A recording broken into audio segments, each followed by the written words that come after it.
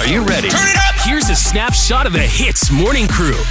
Ang Paos, that's something you got during Chinese New Year. Do you still get until Chap Gourmet or? Yeah, all the way until the 15th day of Chinese New Year, man. All right. Well, this couple of cousins, okay, they just received these ang paos from their aunt, okay? Yeah. Now, their cousin, who actually didn't receive them an ang pao, he was quoting them saying that when these two kids got their ang paos, they accidentally left their mic on when they had a Zoom conference with the whole entire family. So I'm going to quote them, okay? They said, "This auntie, how dare she give only 50 ringgit?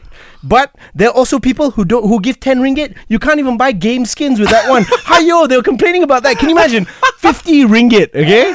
Oh my god. Now I can vouch for the fact that, fair enough, game skins are $11, but you know. Yeah, so you mean the family heard them saying that? Everyone heard them say that. If I got 50 ringgit for Chinese New Year, I'd be like jumping for joy, my friend. Exactly, and these kids are complaining. Yeah. Okay, this Kantor story kind of reminds me of when I was in college, right? Of course, because you're ungrateful. No, it's not that. Okay, so when I was in college, me and I'm not gonna say his real name lah. My classmate, my college mate. Let's just call him Loy. Let's call him Lloyd. Right, fine. We had this group assignments, right? So we were working on this together, and back then our lecturer, we called her the night before to make sure certain things were okay, blah blah.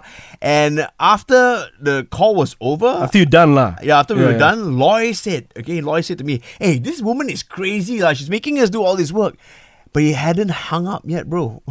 So she was still on the other line, and she heard everything he said. The next day we went to the class, we only got half marks. I don't believe this story. What do you mean? So you were pulled into it too? Because normally you would say, "Teacher, it wasn't me, it was just him."